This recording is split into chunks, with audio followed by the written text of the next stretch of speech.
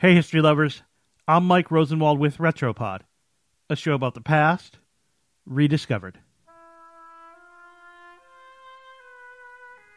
One Friday in June of 1940, in a southeastern village in England called Leigh-on-Sea, the area's children brought home notes from school. The notes said that all children would be evacuated from the village that weekend. The schools would shut down immediately. One of those children to be evacuated was named Pam Hobbs, and almost 80 years later, she can still remember the day the note came home. Hobbs was 10 years old at the time. She packed her belongings into burlap sandbags. Then, she and her sister were placed on a train and sent away to the English countryside. Hobbs wouldn't see her parents again for 2 years. The sisters were just two of the millions of children in England who were evacuated from cities and towns during World War II. The mass evacuations, called Operation Pied Piper, were part of a plan by the UK government to keep children safe from German air raids while their parents stayed behind to help with war efforts.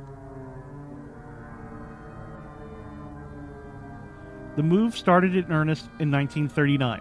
When more than 3 million children were removed from London and other cities in the first 4 days of evacuations alone. There, the children were safer from the German bombings during the Blitz that would ultimately claim the lives of around 40,000 British civilians, nearly half of whom lived in London. But the well-intentioned operation had an unexpected and terrible side effect. The separations left the children with long-term trauma that was in many cases as severe as if they had stayed behind and faced the bombs. In her memoir, Pam Hobbs remembers it as her first time knowing what it was like to feel unwanted. She and her sister were ultimately deposited 180 miles away from home in central England. They were lined up at a one-room schoolhouse with about a dozen other kids. Prospective foster parents inspected them and picked who they wanted.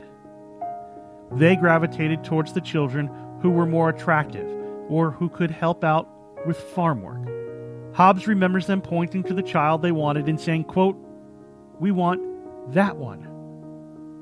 Hobbs, her sister, and another child were the last ones to be chosen. And the sting of being passed over in that way was one of many of her unsettling memories.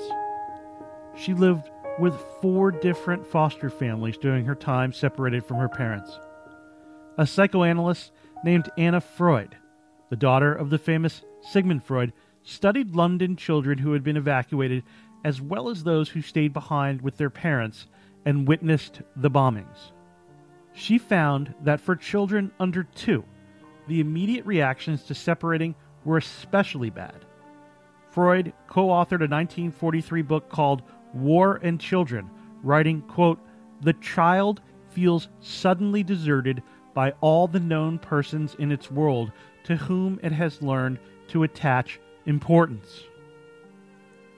In the first hours or even days of separation, some children couldn't eat or sleep. Many refused to be comforted by strangers. They clung to objects that reminded them of their mothers. One 17-month-old reportedly repeated the word mum for at least 3 days after being taken away from her mother. Mark Smaller, a Michigan psychoanalyst, said that separating a child from his or her family can lead to long-term impacts too, like a higher risk of depression, anxiety, the inability to learn, and other symptoms of post-traumatic stress. Pam Hobbs, who now lives in Canada, agrees.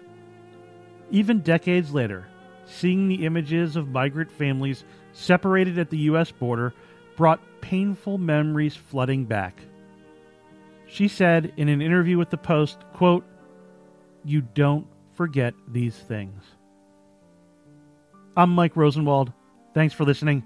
Special thanks to Amy Wang for reporting the story for the Washington Post. And for more forgotten stories from history, visit WashingtonPost.com/retropod.